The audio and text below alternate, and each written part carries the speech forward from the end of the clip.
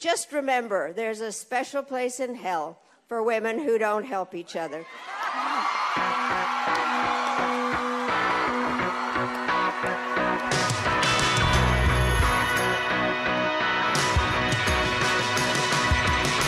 Welcome to A Special Place in Hell, the podcast where an aging Gen X author and a self-hating millennial activist come together to thoroughly and conclusively solve our culture war problems with our combined wit, wisdom, and, most importantly, lived experience. I am the aging Gen X author, Megan Daum, and with me is the self-hating millennial activist, Sarah Hayter. Hi, Sarah. How was your Thanksgiving? It was good. It was good. I had lots of food. Did you get into any fights? No, I did not. I'm really proud of me. I did not. Everybody was sick, though. Everybody in my family was sick, like all at the same time. Yeah. And that was actually terrible. So there were like a couple of days where, we just had, we were just like, there's a lot more snot than usual. I mean, there's always a good amount of snot, but sometimes there's a little more. So that was my Thanksgiving. Okay. How was yours? You know, it was lovely. It was nice. I had a wonderful food and it was great friends, and my friend made a feast. But, you know, I have to say there's this thing that keeps happening. It's not necessarily a Thanksgiving thing, but it did come up where I'll be talking to someone and they maybe don't know me all that well, or they've heard of me through somebody else, or they're a friend of a friend and they kind of know a little bit about me. And it becomes clear at some point in the conversation that they think I'm a conservative. Like, I was at one point in a sort of exchange with somebody and it was just totally normal. It wasn't, I can't even remember. We may have been talking about something slightly having to do with identity politics, like in the theater, for instance, or in the arts. And this person said, well, you know, I mean, obviously you and I are coming from the opposite sides. And this person just assumed that I was politically on the right. And it was based on what this person had been told by somebody else about my political leanings. And it just pisses me off. But then I'm like, okay, why does it piss me off so much? Because maybe, you know, we don't get upset about things unless there's a kernel of truth. So then I'm thinking like, well, maybe I am at this point, not on the political right, but am I a conservative? Whatever that means. Nazi adjacent, maybe. Yeah, that's what I should have said. I don't know if we're on political opposites, but I am Nazi adjacent. So I just I identify as Nazi adjacent. So I'd like you to respect that, please. Yeah, I think it is annoying when people assume your politics. But I have to. Well, I did get that with my one of my like cousins, like distant cousins. He like I was hanging out with him and his wife, and they were talking about how I was on Fox News or something. I don't know what it was.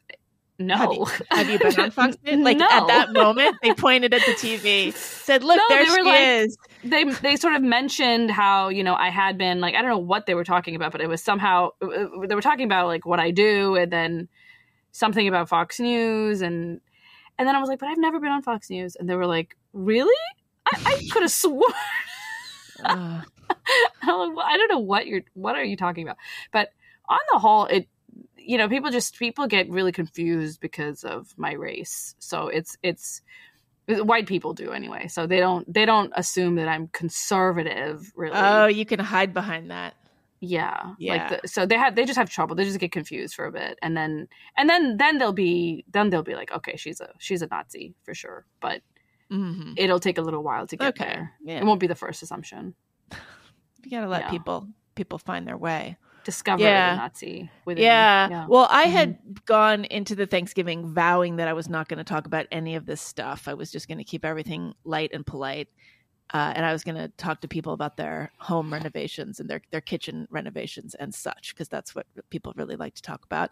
But then there were a few people at the Thanksgiving who were like fans of the podcast. And this one guy in particular, he'd like listened to every episode of The Unspeakable and wanted to talk about all the stuff, you know. And so then I tend to get very sort of intense, when certain topics come up, especially like when I feel that people don't understand them and I want to explain to them. And so I was just like very aware of myself. Like I could sort of like, see myself. I was like looking down on myself like, whoa, you're getting a little intense, Megan. Rein it in, change the subject, talk about something else. So yeah, it was kind of like that. So, okay. Well, lots has been happening. And I haven't been on Twitter. I've quit. Like, what's Sam that Harris. about? Are you just copying I'm just Sam? done with it. I am copying Sam, but it's. I don't think it has to do with it. I've been kind of really disliking what's going on with Twitter. I feel like people are just so warped there. Of course, everyone knows this, but it's really hard to break the addiction. And the only thing you can do the only thing I can do, I can't decrease the time on there. I can just literally leave it. Log off. You can't moderate is what you're saying. Yeah, I can't moderate. Yeah. Either I'm on and, I tweet one thing, people start responding, you start engaging, and they start yelling at you, and then you tweet some more, and then there's more people yelling at you for different reasons, and then you're trapped, and there goes like an hour or 2 hours of your, precious. What was the thing? like You did have something that got you in a little hot water. What was it though? I saw it and then I had a thought and then I was there some big thing? Yeah, but what was like the most recent thing? Something you were being misunderstood. I thought I'm always being misunderstood. Story of my life. I know. We did have some people on Twitter upset with us about our birth control discussion last week. Yeah, and I tried to behave myself. Actually, we were both well behaved, so it didn't go very far. But I saw there was some real vitriol. It was interesting, right? It's interesting what makes people mad. It's never what I expect, and it makes it madder than I think possible, given the content. Well, people were mad about the opposite thing. So basically, we had a discussion last time about a book that you were reading by Dr. Sarah Hill about birth control, about hormonal birth control. And I had watched a documentary film called The Business of Birth Control. They were sort of along the same lines. And you were, I don't want to say you were making a case, but you were just observing that hormonal birth control has powerful effects and wasn't designed to be used for decades. And some people interpreted that as you saying that you wanted to ban birth control. That you're just this whole podcast is a long game to legislate against hormonal birth control, put women back in the kitchen barefoot. Yeah. So it's working. Yeah, I mean, and this is why I think Sarah Hill had to, in her book, had to put so many caveats, so much throat clearing throughout the book. It was kind of annoying as a reader, but now I feel like I understand why she felt like she had to do that. But it's strange that we do have to do that, because maybe if we have an open and honest discussion, and we're allowed to have an open and honest discussion, like maybe we do find that there are a lot of negatives to this, that these are drugs that have health consequences that the FDA is interested in or wants to, who knows, right? Like it depends on what we find at the end of that inquiry that should then determine what we do or don't do. But the interesting thing here is people have decided that there are certain things that they are simply not okay with on any level. And so the discussion that might lead there, reasonably or unreasonably, if the discussion might lead there, it's a discussion not worth having, or it's suspicious. Yeah. Well, you're giving, just on the, yeah. You're giving ammunition to the bad guys. Yeah. I was actually really confused about some of the reaction to this, because like on no level were you saying that you thought that people shouldn't use hormonal birth control, much less that it should be illegal. Like I love how people get to that. And don't you get your hands off of my birth control. Or just people were like literally shaking listening to us. Yeah. It's just surprising to me how these conversations really should be difficult. I mean, I don't want this to be another discussion about conversations. And what I liked about that episode was that we were just able to get to the heart of, here's what's actually going on. Here's this information that young women need to know, or just women who are taking birth control need to know. And it's relevant to their lives. It's relevant to their health. Since the airing of that episode, though, I've had so many conversations with women I know. Oh, really? Who reached out to me after hearing it. And they said that, they shared all these stories that they had about birth control. And it's crazy. So many of them had like just a wide variety of responses. They didn't know that it was directly related to the birth control for years because they developed slowly, and they could have been symptoms that were part of other things. And then later on, you find out that birth control can contribute to, all these like other what? things. Let's start spreading some disinformation here right now. Like what, for instance? I know, like they actually grow older. I think if you use it for too many decades, you actually get older. That's while you're on it. Yes. You might not get pregnant. You might, it can lead to infertility, temporary infertility. Temporary infertility. What else? Yeah. All right. Yeah, I am curious what they said, but maybe we can take that offline. Yeah, and a lot of our commenters also shared stories. I think our commenters were pretty like supportive of the discussion. there were a few people I heard from, and some people online who were very, very upset by it, which was a little bit perplexing. Because I don't think either of us were suggesting that it should not be available or that people should not use birth control. So, yeah.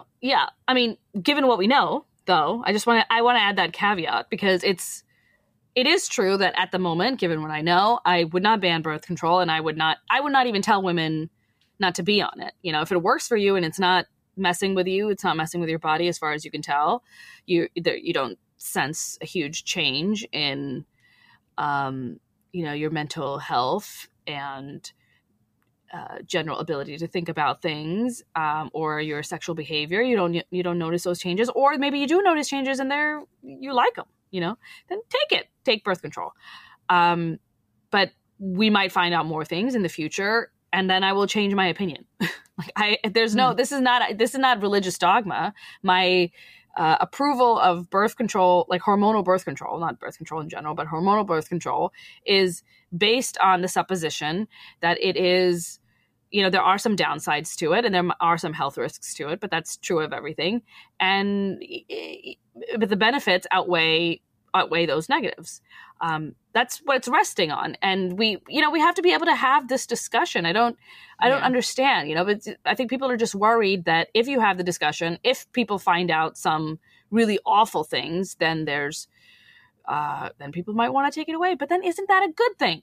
Right? If it really is horrible, if it really is messing with people, if it really is causing but it's not messing with people like it's not right. Like as far as we know now, kind of thing. Like there's messing with people and there's messing with people. I think that the social costs for not having readily available hormonal birth control would be enormous. So it would be borne by the same women. I mean, so this is the thing. Like, it's just informed consent, right? Like, women need to know the costs and they know the benefits. They should know the costs as well. And many of them will still take this on.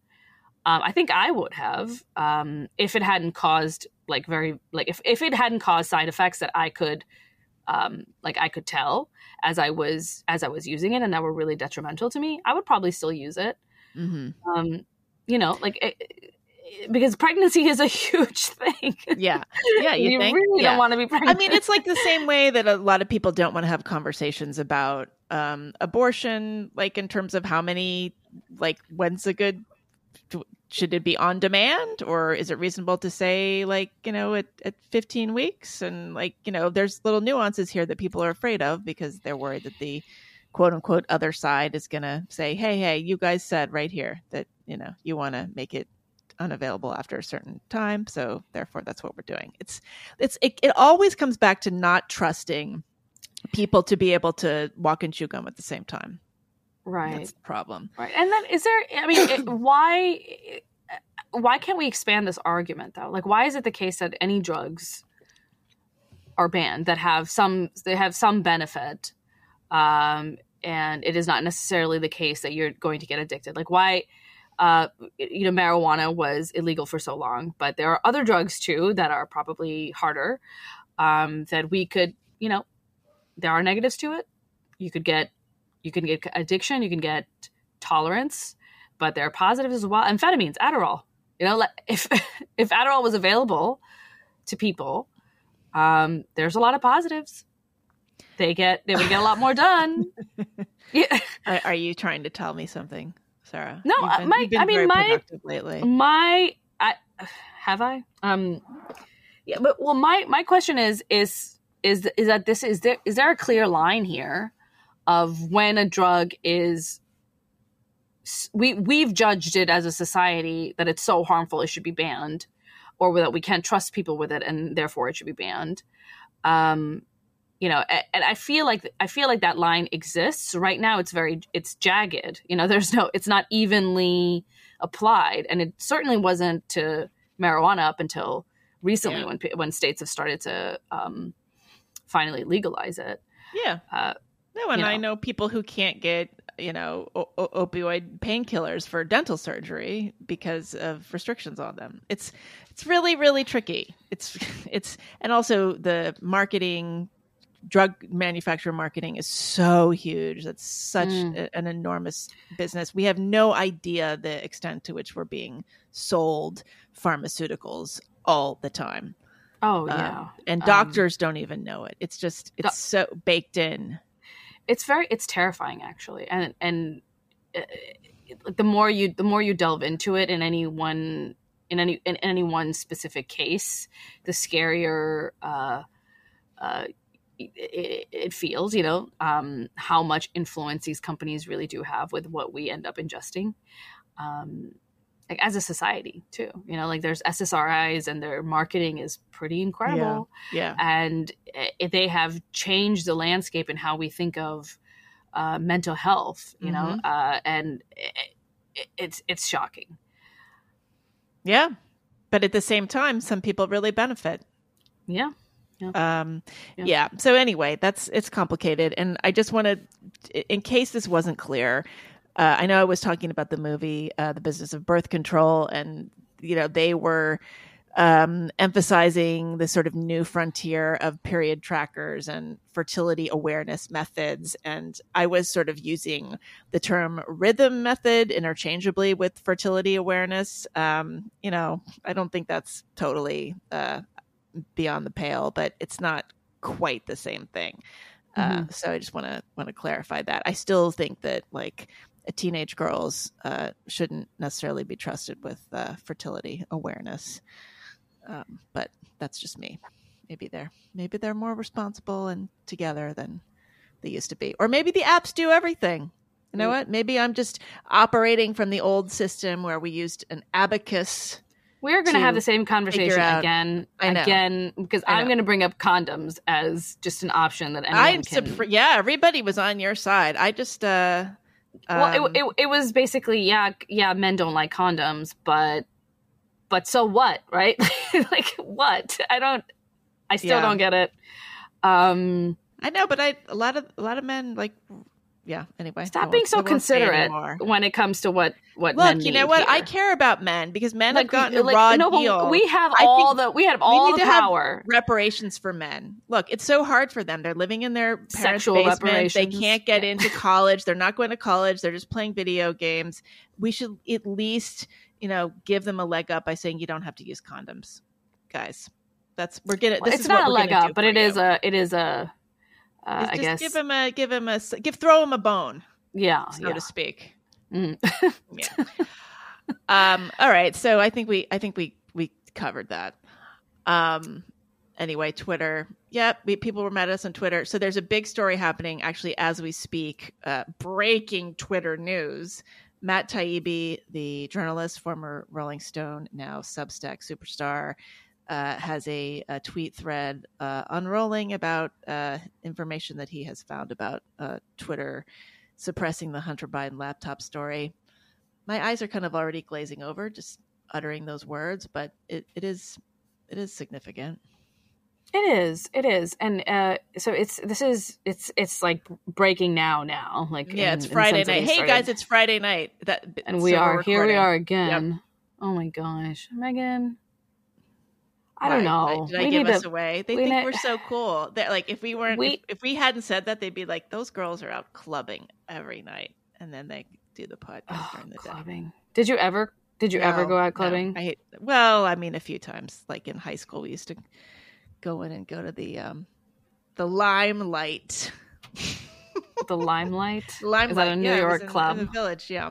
Oh, okay. But no, that wasn't really my scene. Generally, no. I went to a few. I never liked it. But if you're already drunk, and you should, then it's a great time. Then it's a great time. But it's kind of a requirement. I don't think you can be sober in those places. No, and then you don't want to have to buy drinks there because it's expensive. But yeah. Well, I mean, girls don't have to buy drinks. Oh well, okay. Okay, so this Twitter thread, Matt Taibbi. So he's. I won't read too much of it, but because it's a very, very long thread. But he describes what is going on inside Twitter based on some of the documents that he has received, and these seem to be emails. I mean, did he mention other than emails what it is? I mean, I can see through the images that they're definitely emails. Did he get this information from Elon Musk? I think there might have been. Well, he got it from someone at Twitter, which really could have been. Exactly. Yeah. And he talks about how the company was created to give power to the people and allow them to share ideas instantly without barriers. But as time progressed, that there were now I'm going to read directly from Matt's tweet. The company was slowly forced to add those barriers. Some of the first tools for controlling speech were designed to combat the likes of spam and financial fraudsters. But slowly over time, Twitter staff and executives began to find more and more uses for these tools.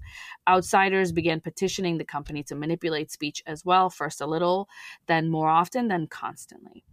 And then he describes in detail some of the kind of sorts of things that might happen. So you might have people requests being sent to Twitter to delete certain tweets, and that they would just the Twitter people would just delete them, like tweets from emails from the Biden administration or the Biden team, and they would handle it. And I guess this is alarming perhaps to people who are not like us and extremely nihilistic about so I thought you were going to say extremely online, but yeah, or just... We are extremely online, but more than that, I think I presume that this is what they're doing all the time. And I'm not saying this because I'm so conspiracy minded. It's that of course they're doing it. It's not even a big conspiracy. We have a group of people who share largely one political perspective, and anytime that happens, you're going to see a bias develop over time. That is a natural human social dynamic that develops over time. There's almost nothing you can do to stop it, even if you're holding yourself up to these very high standards. Over time, those standards will degrade, and that is a natural part of being in that kind of environment and being pulled by loyalty to something else, and I really feel deeply that the only way to inoculate yourself, whether you're a company that wants to be that wants to hold itself to this high standard of free speech or any other kind of ideal, or you're an organization or you're a research group that is mission focused, mission centered, and you have this overarching goal of what you'd like to see in the world, your ACLU, and you want to protect civil liberties for Americans, you have to make sure that the people on your team are as diverse intellectually as possible. And that is not, for so that you can be nice to the conservatives and it's only fair to them or whatever. It's not because of that. It's because they are there to keep you honest. And they are there to keep you sharp. Okay, now you're in fantasy land here. No, but that, I mean, you think about what's happening in, say, in academia, right? Like there's academia's academics are fully on board with one political party. Over time, what happens there is that you have a lot of smart people, you have some dumb people, you have a lot of good research, you have some bad research. But the bad research doesn't get filtered out as effectively because everyone around you is on the same team. They're rooting for the same things. And when people hear what they want to hear, they are not as skeptical. They are not as critical. And they are not going to shut down those bad ideas as quickly as they would if you had an opposing camp that really disagreed with those, with that ideology, that did not hold those values necessarily. They are motivated to find problems. They're motivated to criticize. They're motivated to be skeptical of your claims, and they will help shoot down the bad arguments quickly. We're experiencing an environment in which so many major media and cultural institutions, and now that includes all these social media companies, because they are they are where discourse is happening. They are where we're learning things, and where culture is being produced. It matters that so many of these institutions are, dominated by one political ideology. Even if I mostly agree with that ideology, it's still a problem. I mean, and it's so fascinating to me that every time I bring this up, in front of, my fellow progressives, liberals, or whatever, they sort of just go like, they'll humor me and they'll go, "Oh yeah, of course, yeah, diversity is important, heterodoxy is important." Right, yes. right. But they're not really getting it, And then I tell them, what if the opposite was true? What if you were sending your child to a university, and all the universities in your area, all the good universities, you knew that they were dominated by Republicans and conservatives? How comfortable would you feel sending your child to in that environment?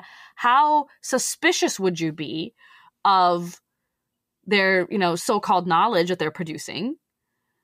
Yeah, because right. Well, because you would be skeptical of also, everything but that comes out of there. They don't associate conservatism with intellectualism or culture or knowledge or anything, right? But I'm just talking in the pure sense of sorry to interrupt you, but what if it was business school or something? You would have sent your kid to if a business school filled with Republicans or a business school filled with progressives. I mean, at this point, they are progressives anyway. Really, really. It's even yeah. It's business schools. Okay, I mean, know. not as much as everywhere else, but it's just a dominant. This is the. So where did the conservatives go? Where are they hiding? Do they not go? Or do they just keep their heads down in university? I think you have jobs, to, and then, yeah. I think they have to. I've siblings who went to business school, and you basically so business people in general, they don't talk about these things. They don't talk about culture war stuff as often. But when they do, it's just vaguely progressive. Mm-hmm. Yeah, I mean, even medical school has been captured, which is terrifying. You hear this more and more, and medical students are not taught basic biology in some cases because of ideological constraints. I mean, this just gets back into this, people who are not following this stuff. This kind of gets back to the Thanksgiving conundrum. Why the people who think that I'm a conservative because I'm thinking about this stuff all the time, it's because they are not following this stuff. They're just not into it the way I am. If they were, I'm pretty confident they'd agree with me, or at least agree that it's worth thinking about. But is it like a luxury not to think about this stuff? Is it a privilege, or is it a discipline, or is it lazy? I know you're going to say it's lazy. I think it there are a good chunk of people who don't know about this stuff largely because they agree with much of the decisions that these guys make anyway. And therefore they don't think about they agree the with principle the behind it. Progressive set of So yes. The majority of them are going to say, yes, Trump should be banned. Yes, it was a good idea to slow down the Biden laptop, Hunter Biden laptop story, or maybe a part of them thinks, man, that wasn't a great idea, but they're not. They don't feel as if that was an incredibly unfair and incredibly alarming thing for Twitter to do. They're not alarmed by it for sure, and so they're not really thinking about the principle of the thing. And I think that's a big chunk of the people that are just sort of idly sort of floating by. That they vaguely agree with the restrictions. It's not that they don't know the speech restrictions exist. It's that they're also going to say it's a private company. So it's a private company until Elon Musk's holds it, and then now suddenly it's again a threat to democracy. It was always a threat to democracy. The whole thing's a threat to democracy. Social media itself is a threat to coherent thought. So if that's a threat to democracy, ergo, I don't know. Yeah, I'm not surprised by. I'm not surprised by everything that I'm seeing from Matt Taibbi. I mean, right now with this story, I'm not surprised because this is what I assumed they were doing. Sorry, go ahead. I don't know if we went over the details of it or if we want to, but he was basically just he sheds more light onto the details of the steps they took to suppress the Hunter Biden story. Removing links, posting warnings that it was unsaved, blocking its transmission via the DMs.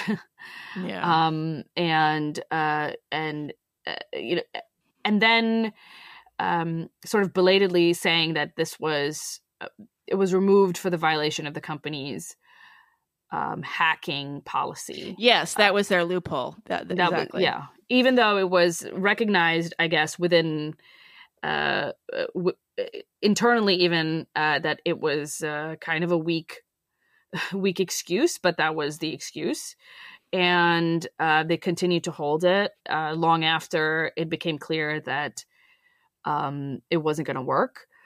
And the interesting thing was that Jack Dorsey doesn't seem to be aware of a lot of what was happening. Well, he was probably out on a silent solo meditation retreat.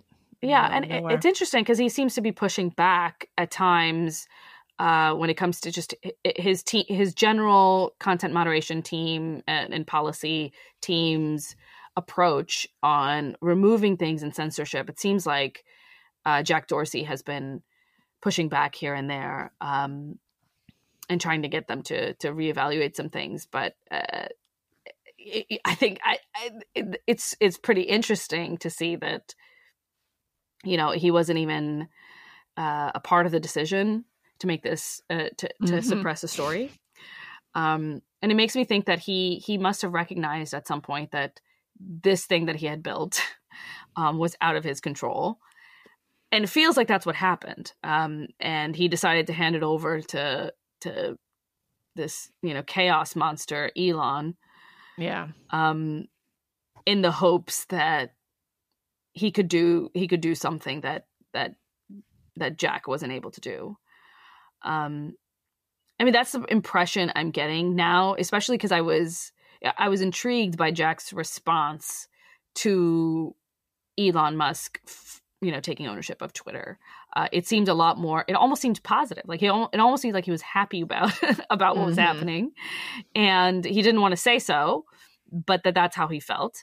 There were some interesting tweets that he sent out about how nobody knows anything, around the time that people were talking about, the chaos is ensuing in Twitter headquarters and everything. So I think it's really hard to know in cases like this what actually is going on inside the company. We can only presume.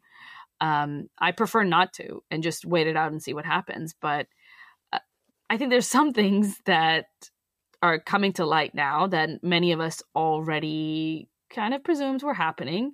And now we kind of know for sure. I don't think this is going to change anything, though, right? Like so many people agree that it should have been, Sam Harris, right? Like Sam Harris was saying that this is a story that should have been suppressed. And it was good that it was suppressed. Yeah. And even if it was a worse story, it should have been suppressed.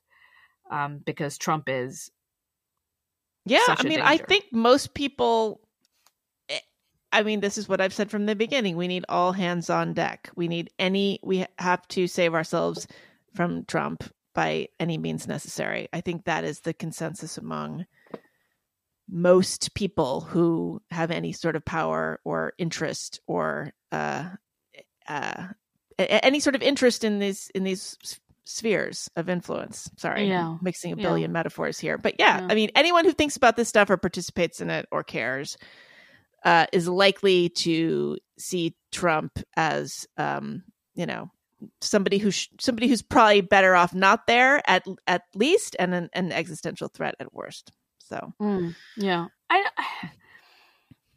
it's surprising to me to see. I guess I'm not surprised that people would think Trump was that extreme of a threat. I'm surprised that they don't recognize that what they're doing is also a threat. What they are doing is also subverting democracy. Because the norms are still in place. What norms? Right. Well, we can go. The norms that right. Powerful people tell us what to think. And right. So much about what seems to bother people about Trump is about the look of it. Totally. About his behavior more so than what he's actually done. Like in the sense of this is a really hard question to ask people because it really upsets them. But it's like, for most people, were their lives really affected by anything Trump did? Unless you were an immigrant who was separated from their child at the border. But Obama was doing that. Well, he wasn't. That was happening. He wasn't taking babies away. Just whatever. Right. There's some details of but there was horrible things happening at the border. Yes. They've always been happening. There've been people that have been deported under the Obama administration. Many, many, many people that were being deported. Drone strikes and much damage caused. But I think we've talked about this before. Obama just didn't shoot his mouth off about it. Right. So it's. I think there's something about you can get away with a lot so long as you do it in a style that feels familiar to this ring of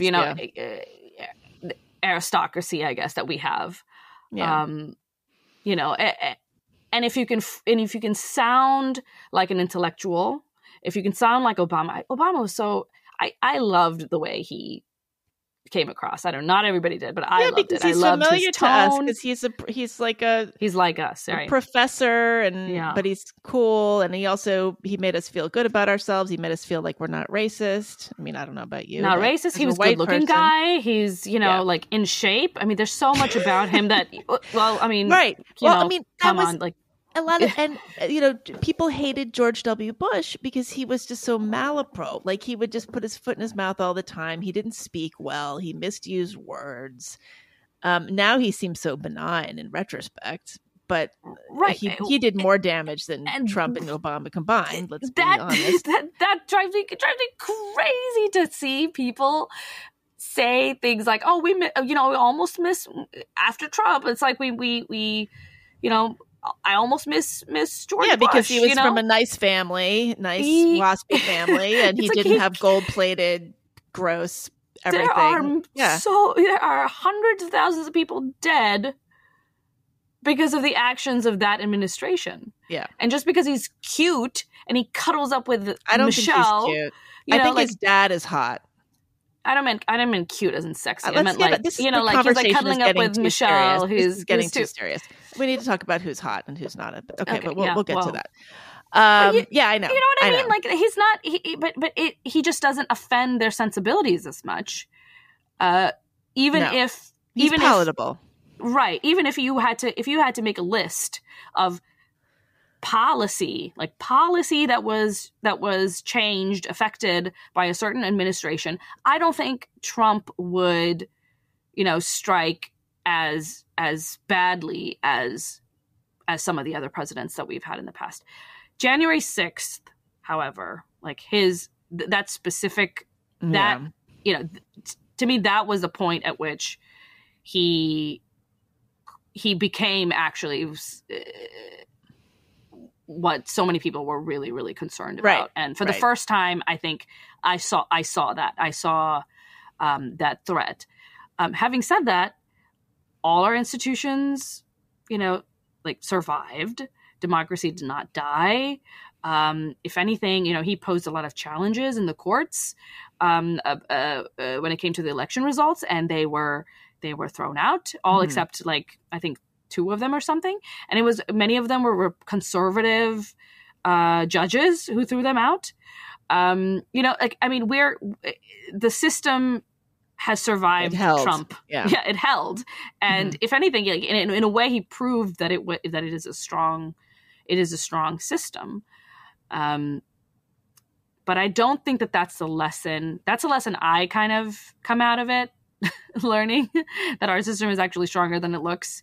The lesson I think everybody else seems to get is that the system is actually incredibly weak because somebody like Trump could get in the first place.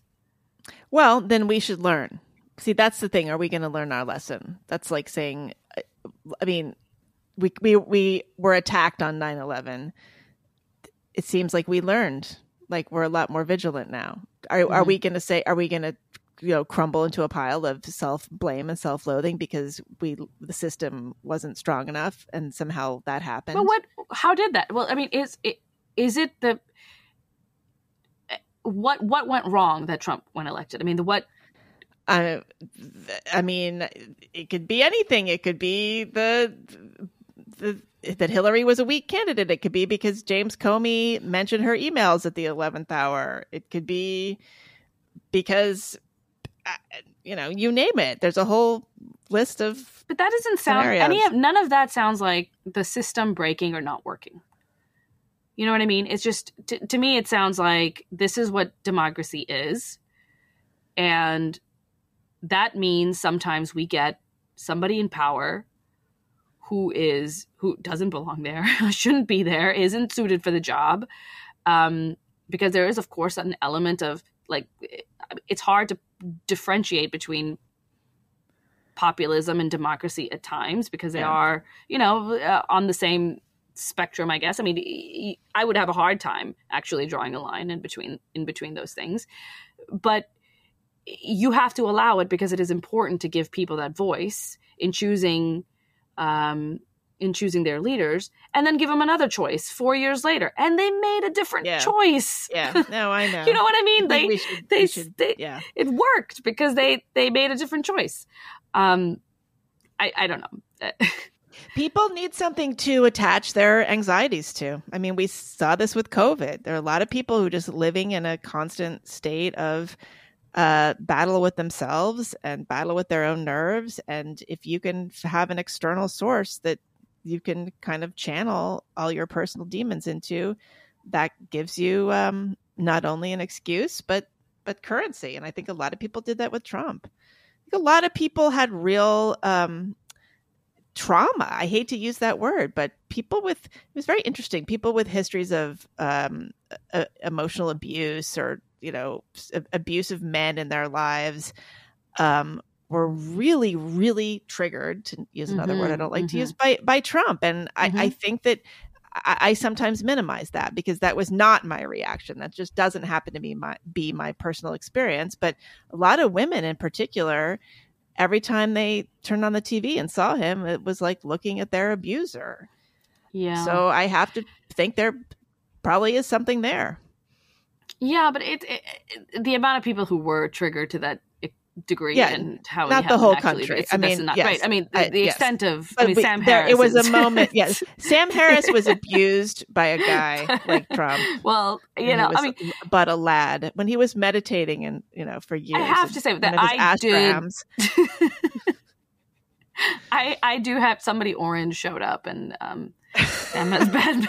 Maybe it's all those people who watch the Muppet Show. I know what it is. It's all the Gen Xers and the older millennials that watch the Muppet Show. And there are a lot of like orange monster Muppets, and so maybe there's some kind of unconscious transference. I get Trump. I don't get Trump derangement. I do get Trump hate because I also feel like if I ever met a man like this, I would absolutely loathe him. Like absolutely loathe him. Yeah. Just the way he speaks, the things he talks about. He's an insane narcissist. By every measure, really. I would hate to be in his family. I would hate to be in his orbit. I would hate to have ever worked with him on any level. I felt sorry for many of the people in the administration. Kellyanne Conway. I mean, there was times that this woman, I was just like, she needs a nap. You feel sorry for her? I mean, she's horrible, but I don't understand why they don't just leave. That's the thing too. I don't understand. Like Sean Spicer obviously was having a complete meltdown for the latter half of his tenure as press secretary, and I don't understand why he just didn't have a Howard Beale moment and say like, I quit. He should have just, ripped his papers up on the podium and given a speech. Why did anyone agree to any of those jobs? I mean, the press secretary job especially was the worst. Right. I can't believe anybody signed up for that. And it's like, what's his career now? Is it really like such a stepping stone to greatness that he's dancing on Dancing with the Stars? Oh God. I mean, in a way he did, right? Like in a way he is, he might've been the only person from the Trump administration who is better off now than he was, like because he's on Dancing with the Stars. He's a little mini celebrity. He was nobody before. Kellyanne Conway is going to be selling like like her own skincare line on the what's that old thing, the Home Shopping Network or something like that. Would have been. Okay, she needs to have good skin in order to be. I think her skin looks amazing now. Actually, does it? Did she get like a facelift or something? I don't know, but I have heard. I haven't seen her recently. Know her personally that she looks amazing, and I feel like I caught a glimpse of her relatively recently. I mean, on TV, not in real life, and her skin looked remarkably beautiful. So who knows? Really? Okay. So she might have something has to have happened because I remember maybe just being free of Trump that will do it. Like that's like getting a facelift, just being out of that situation. Yeah. Anyway. Yeah. Well. Anyway. All right. Well, speaking of narcissists, do we want to touch on another big story? Our young friend Sam Bankman-Fried. We can touch on it, man. I mean, there's so much going on there. Have you been following the story? I wasn't really. I watched his interview with Andrew Ross Sorkin, the New York Times business columnist, last night. It was like an hour and a half interrogation. I don't know. It's interesting because you say you thought this was you thought it was like well, given going too easy on him. Given what. So I've been following the story from the very beginning when it first, I've been, you should take this one. Sort of, it's been, we don't have to, I don't think we should go into too much detail about this because I don't actually know a lot about crypto specifically. I just know about this story. No, I don't. How do you even? I have a little. I mean, probably not anymore. Not anymore. Oh my God. I haven't looked at my MetaMask wallet in a very long time. Let's just put it that way. Yeah, I think you mentioned this. You mentioned this as you were like into it for a little bit. I think people should know that all of our proceeds, my half of the Substack goes straight into my MetaMask wallet. I've never even heard of this before. Yeah, that's where you keep your crypto. I refuse to participate in something I don't understand. Oh, or I feel you're like gonna miss a lot, Sarah. That's not a good attitude. Or I feel like there's something going on that's fishy, and I won't, even if I wanted to, I wouldn't be able to, I wouldn't be able to separate out the bullshit from what's real. And it felt like that with the with the crypto conversation, because there's so much fraud, or it seems like so many scams and so many of these get rich quick type people. Yeah, no, you don't want to have those shit coins and that kind of stuff. Yeah, but I don't know what, I can't distinguish. I feel like you have to have a lot of knowledge to be able to distinguish in a field that's filled with these hustler type people. I do know people who made money. That's the sad part. Like, if you got in early, you were psyched, because I know people who actually got in and out and, that did extremely well, or decently well. So too bad. Well, good for them. But the people who were putting in their money at FTX, right? They lost a lot. And the reason that this guy popped onto my radar is because I follow just the effective altruist crowd. Yes. Do you want to explain briefly what that is? Effective altruism? Yeah. Sure. Yeah. It's not a perspective that I personally follow. No, but God forbid you be altruistic. Well, to give an extreme, to put it in extremely simplistic terms, it's a form of like consequentialism. Their philosophy is you should be able to find out, you should be able to investigate the efficacy of the charities that you participate in and the charitable acts that you participate in. And you should be able to, once you're able to see this and map this out, you should invest in that which prevents the most harm. So in the case of many of these people, like, they do the calculation and they find out every penny that they put into malaria nets in Africa saves the most lives versus, donating to the local Salvation Army or whatever. That there is a best way to help others, and that you should focus on that.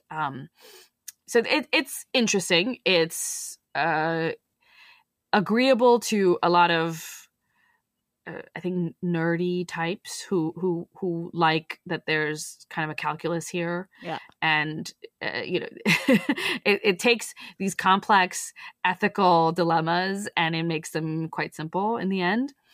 And it has won a lot. Effective altruism has won a lot of followers among influential people, especially as the tech sector has boomed, because a lot of these people are familiar with they're kind of in similar worlds, in similar circles.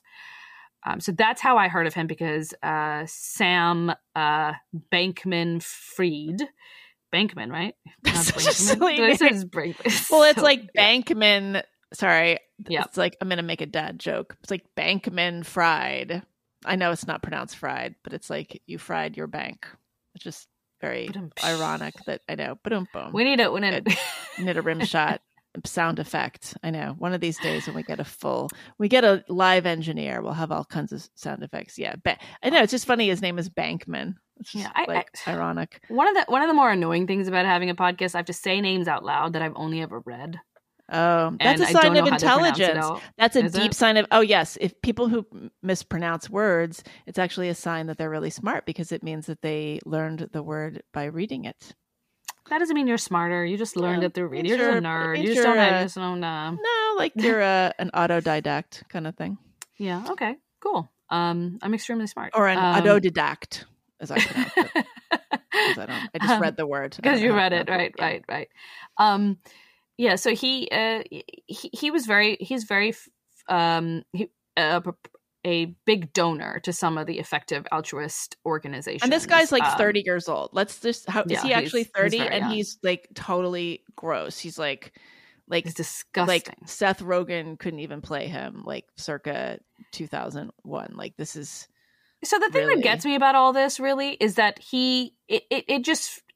it's given what we now know about what was going on at FTX and the just how bad their internal like financial controls were and reporting and it was just bonkers. This is why I believe it. There is very much. It was very much fraud and not just negligence, because the negligence is just so bad that you find it impossible to believe that it wasn't purposeful in order to get to a point where you could say right. that, like you could squeeze a couple of $100 million and no one would know where they went. This guy, I mean, he just played a part, and he played it so well that you had all these highly intelligent VCs who were supposed to spot real talent versus, fraud or whatever. And all these people that were in love with him, all these politicians, all these celebrities who thought that he was this incredible genius, believed in his genius. I mean, how much of that is just, there's this air that if you put $1 billion, or you say this guy is a billionaire, there's this air around them that they must be brilliant. Well, I would think, yes. Add very he's a billionaire smart, onto anybody, and it certainly there was a point where he wasn't a billionaire, right? Like there was a point where he was just some guy, and everybody, people invested in him. Is it because he is so like it's the cult of the young, but is it also the cult of the slob? Like it's a counterintuitive instinct. There's definitely a look. Like, and he was clearly leaning into it. But he has to, it's like nobody this slovenly could possibly have gotten anywhere near as far as he had unless he was a bona fide genius. Right. What's amazing to me is that don't we all know this now? Like, don't we now know that you can game people's, perception of you by going, counterintuitively doing the opposite thing. But I mean, the shysters, like Jeffrey Epstein, for instance. Jeffrey Epstein was very good looking and very slick. So like I know that's a different realm of fraud. But yeah, I'm trying to think. I mean, Bernie Madoff, he was just kind of your run of the mill.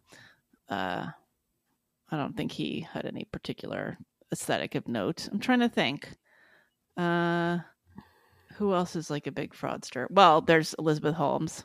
But she's a great example. She's a great example of someone who knew that there was a certain kind of look that if people saw that people can't help but pattern match, and they now associate certain behaviors and looks and, smells, I guess. These people they don't look like they shower a lot. And I think that's purposeful. You don't think Elizabeth Holmes showered a lot? She was always running.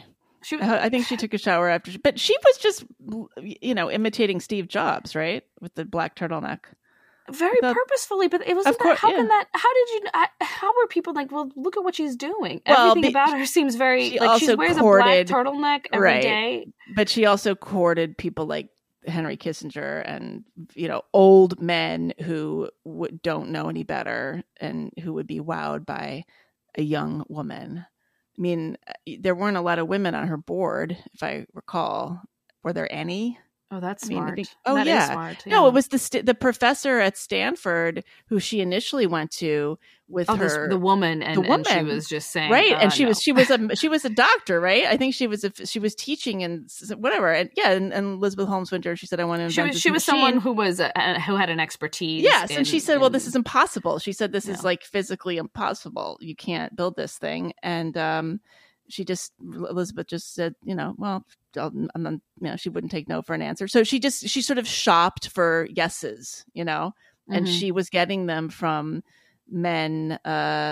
George Shultz, right? Just old geezers. That was really sad. Who, they they like the idea of championing a woman, but they're so out of it that they don't know one woman from the next. So they all look the same. So the one who's in front of them, Elizabeth Holmes, yeah. I mean, she was unique looking, though. It wasn't right. She didn't look like she was a blonde, and she was pretty. But I think that they're just not savvy. Like they're not. I mean, this is a little bit different than the Sam Bankman-Fried thing, but that's what I'm saying. The SBF thing. It's like these guys, the people that he was around, they should have known. They should have known better. And that's what I find so fascinating about this. Like, I wonder if it was just this is what we want to see. We want to see that here's this, brilliant young man who is also the most ethical person you've ever met. Yeah. And the most ethically committed person you've ever met. And he's giving into all these causes that really matter. And he cares about altruism, and he cares about doing it well, and he cares about helping lives, and he's a big donor to the people we like too, and that's great. And so we like all of this. All of this is working really well for us, and so there's no reason to turn a skeptical eye. Yeah. No. Yeah. I mean, I don't know how eccentric SBF is. But I think that people are very swayed by like eccentricity. Like they think they associate that with genius. I mean, Greta Thunberg is an example, right? Right. The little philosopher king or queen. Yeah. That is very seductive to people. Yeah, it is. It is. Maybe Sam had some of that. Well, I don't know. Yeah. I think if I was somebody who wanted to be a con artist, I certainly would lean into that. There are certain things I would lean into heavily. Like what? Being weird? Like acting weird? Being weird a little bit, being weird in a unique way and sticking to it. Oh. Like not picking and choosing, but picking a signature weirdness. Yeah. Like, do you think you would be able to lower your voice that much the way Elizabeth Holmes did? My voice is already pretty loud, don't you think? I know, but she was like, that was hers really was fake. The most remarkable feat of endurance I think I've ever seen. But it is also like, of course she's purposefully lowering her voice. I couldn't even watch an interview with her because the whole time I'm thinking, why is she doing that with her voice? Yeah. The whole time, and I'm just distracted. Like I can't possibly listen to this woman, not another second, because it's like hearing a man do falsetto. It's terrible. So what she did was interesting because she did the powerful, she copied like a powerful visionary leader, and SBF was instead like the wacky, like zany a boy woman genius. Can't get away with that. Like, okay, so could a woman be like an autistic kind of right? I don't think in business. No, you can have the woman like the Greta Thunberg kind of intensity Joan of Arc person who's really just autistic, right? And massive OCD. Don't get me started on her. Yeah, but he's like fidgety. He has a very different. Oh yeah, presence. His leg was shaking. I mean, I watched the interview with Sorkin. So Sam Bankman-Fried, you couldn't see. You could just sort of see his upper body for most of it, but occasionally you would see his leg was just like absolutely shaking the entire time. Yeah, he fidgets all the time. He sometimes repeats a question under his breath. Oh, is it? Well, I mean, if you don't know how to answer, you should repeat the question to give yourself time to think of an answer. But you're saying he was just kind of doing it like as a tick. Well, he was obviously thinking about it, but it was very odd to hear somebody actually say it. So he wasn't saying like, if you ask me a question, so Sarah, what did you think about the financial controls of your company, blah, blah, blah. It wasn't, so what I think about that's not what he was doing. He was doing, what do I think about the financial? He was doing that. He was whispering. He was playing the role to of his himself own, with his eyes closed, character. And he was thinking about it. And it wasn't. You have He was imagining that he had a fixer in an earpiece telling him. Yeah, what to this say. was in. I've watched so many interviews with him, and this was in one of the interviews. He did this several times, and it was the oddest thing I have seen in a while. And I think that works in his favor. I think he is definitely leaning into it. You know, like he has his persona and he's putting it on. I don't think it's authentic, and it's obviously working, because even now there are people who just think who are buying the story that he's selling, which is just that oopsie doopsie, like I don't know how this happened. And I'm really sorry, guys. I'm really sorry. I didn't want this to happen, but it did happen. Totally my fault. My bad. It is my fault, you know, but so do you think that he's a sociopath? I mean, there's something there. There's something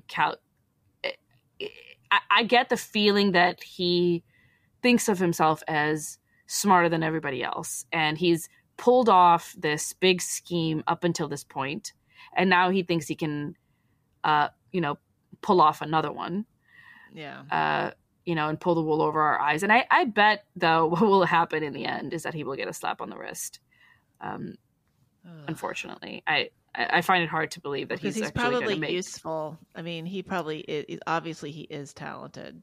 He is talented. He's useful enough to enough. His people. parents are law professors. Well, you know, I mean, you know, he has money squirreled away somewhere. He can use it. You know, I mean, there's a lot going on. He said he only had one working credit card. I don't know. Yeah, I mean, and you got to believe him because why wouldn't? It's just so interesting to me that people are just like taking him at his word. Yeah, because he says it earnestly.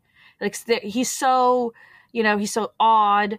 He looks smelly, and he seems like he's saying things that are not favorable to his cause. So he must be telling the truth. Right. Do you think Elizabeth Holmes is a sociopath? Yes. I getting pregnant as a way of trying to avoid jail time is monstrous. Yeah. She's a monster. Which is clearly what she did. I'm fascinated by like who married her, what that's about, what that relationship is about. Her relationship with Sonny. Was it Baswani? What's his last name? Yeah, that was a very odd relationship. And now she's blaming him. Her defense was that he was abusive to her and manipulative. Amazing. Just incredible. Yeah. And now she's going to go to prison. So she's got, is the idea that she's going to have the baby, her second baby, and then report directly to prison. Where are these babies going? Who is with her husband? I guess. Lucky him. Oh, this is how you do it, guys. Marry a famous fraudster, knock her up twice, and then she goes to prison, and then you've got two kids, two great babies, and they're going to be little. Guy's going to be the toast of Tinder. That guy's going to be. He's like, I got 7 years. I'm going to be single for 7 to 11 years while my wife's in prison. Even that's incredible, because you hear a lot of that in reverse, right? Like these guys who go to prison, they knock up some women, and the women are raising the children, for years and years while the husband is in prison and providing nothing to the family. This is the Stanford version of the school to prison pipeline. I mean, it's almost impressive. Like she's getting some guy to raise her children. It's very impressive, actually. Yeah. It's not almost, it's just impressive. Well, he's going to make girl boss. Those kids are going to have some great college essays for their applications. Let's just put it that way. Mm-hmm. Maybe they'll get into Stanford. All right. Well, I would like to talk about a recent interview that came out in Semaphore, which is Ben Smith's new media outlet that we've talked about before. This is an interview with Junot Diaz, who Pulitzer Prize winning novelist, was really a celebrated writer. He's a Dominican American. His novel, The Brief Wondrous Life of Oscar Wilde, came out in 2007, won the Pulitzer Prize. Anyway, this guy was a phenomenal writer. I love his work. He was Me Too'd in a pretty brutal, and it turns out nonsensical way a couple of years ago. And there's a long profile of him in Semaphore, just about how his life is just absolutely ruined. Mm-hmm. And it turns out that all that happened, he was accused of, the situation was that he was doing an event in Sydney, like a literary event, and a woman stood up in the audience who had some kind of contact with him at Columbia University when I guess he was teaching there, and she was a graduate student, and she made some comment that he had forcibly kissed her. And that, of course, got into the news, and there were a couple of other accusations from some other women in the literary world. And he lost everything, even though he had won the Pulitzer at that time. I guess the first thing he did was call the Pulitzer Committee and tell them what happened. Can you imagine? They did some sort of investigation, and really nothing came about it. But he just he has not published anything since. He has not written any fiction. He's absolutely exiled. And what we learn in this story is that actually it was a kiss on the cheek. This woman just decided to frame the incident in such a way that he was a terrible doer of harm. And it's just unbelievable. And the fact that this guy is not writing fiction anymore, it's a tremendous loss for the culture, because he's a brilliant writer. Who is this woman? Her name is Zinzi Clemens. This happened in 2018. Yeah, she stood up in a literary festival in Sydney to make allegations that she later described on Twitter as having cornered her after a campus event at Columbia to forcibly kiss her. And then it turned out, who knows what the interaction was, but it was just a kiss on the cheek. Her statement has never been corroborated. And then a couple of other high profile writers, Carmen Maria Machado among them, came out and were saying things like, well, it's been well known, it's been an open secret that Junot Diaz is terrible with women. Now, his characters in his novels are macho assholes. He writes about Dominicans in the Dominican Republic and in New York and New Jersey in the US. It's like very much about a certain kind of culture. You get into the minds of these men. He also happened to write an essay in the New Yorker. I can't remember. It was before this allegation took place, I believe, about how Junot Diaz, was raped as a child.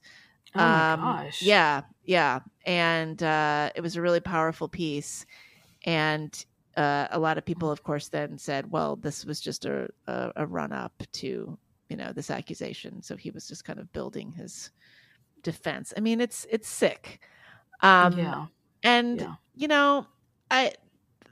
This story is troubling. But it's funny because I read it shortly after I saw this new movie, Tar. Have you heard of this? This is the Cate Blanchett stars. I think I saw a couple of scenes from it, but I haven't seen the movie yet. So. Excellent. So It's about a woman composer conductor. It's fiction. It's not really based on any real person, because unfortunately there are no women in the classical music world anywhere near this stature. Women conductors anyway.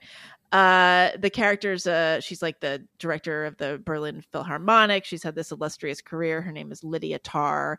The movie opens with her on stage being interviewed by Adam Gopnik from the New Yorker, playing himself. And she's written like an autobiography or a memoir called Tar on Tar. So it's really it's a psychological drama. It's a serious movie. It's not a comedy really, but there's a couple moments of really, winking at this, elite intellectual culture, like the NPR, the New Yorker tote bag set. But it's this woman, she's a lesbian, and it really is about how she is a predator and how throughout her career there have been women in her orbit, whether they're her assistant or her students or just various acolytes with whom she has abused her power, either seducing them or somehow letting them get too involved emotionally. It's never really clear what she does. I don't want to give away too much, but we don't see any actual transgressions. But she just over a decades long career kind of slowly builds up this reputation that is simmering in the background of, really, really, really notable and important accomplishments. She also does things. She hates political correctness. She hates identity politics. She's the person teaching the class at Juilliard where she lectures the students about, about how they need to listen to dead white male composers and, the importance of Bach and all this stuff. And people like us are rooting for her. And anyway, it's a fantastic movie. The performances are amazing. This character, Cate Blanchett, is amazing, as she almost always is. Todd Field is the director, and he's a fantastic director. He's made several movies that I really, really love. So I highly recommend this. But I thought it was a very interesting kind of thought exercise. Like, would it be possible for a woman to be a predator in this kind of way that certain highly accomplished artists sometimes are or get painted as? Yeah, definitely. Yeah. But I only with other women. We just don't. Does she have to be a lesbian? Even with men, I think it could be. It's possible. It's possible. It's not likely, but I think it is.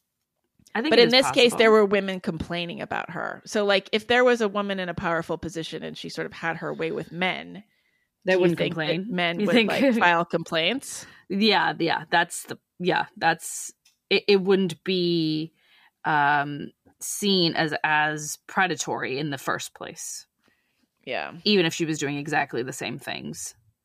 I mean, there was a professor at NYU. Yeah. Now I'm blanking that's what on I'm thinking. her name. I'm thinking of that woman. Right. And she was like in the gender studies department or something.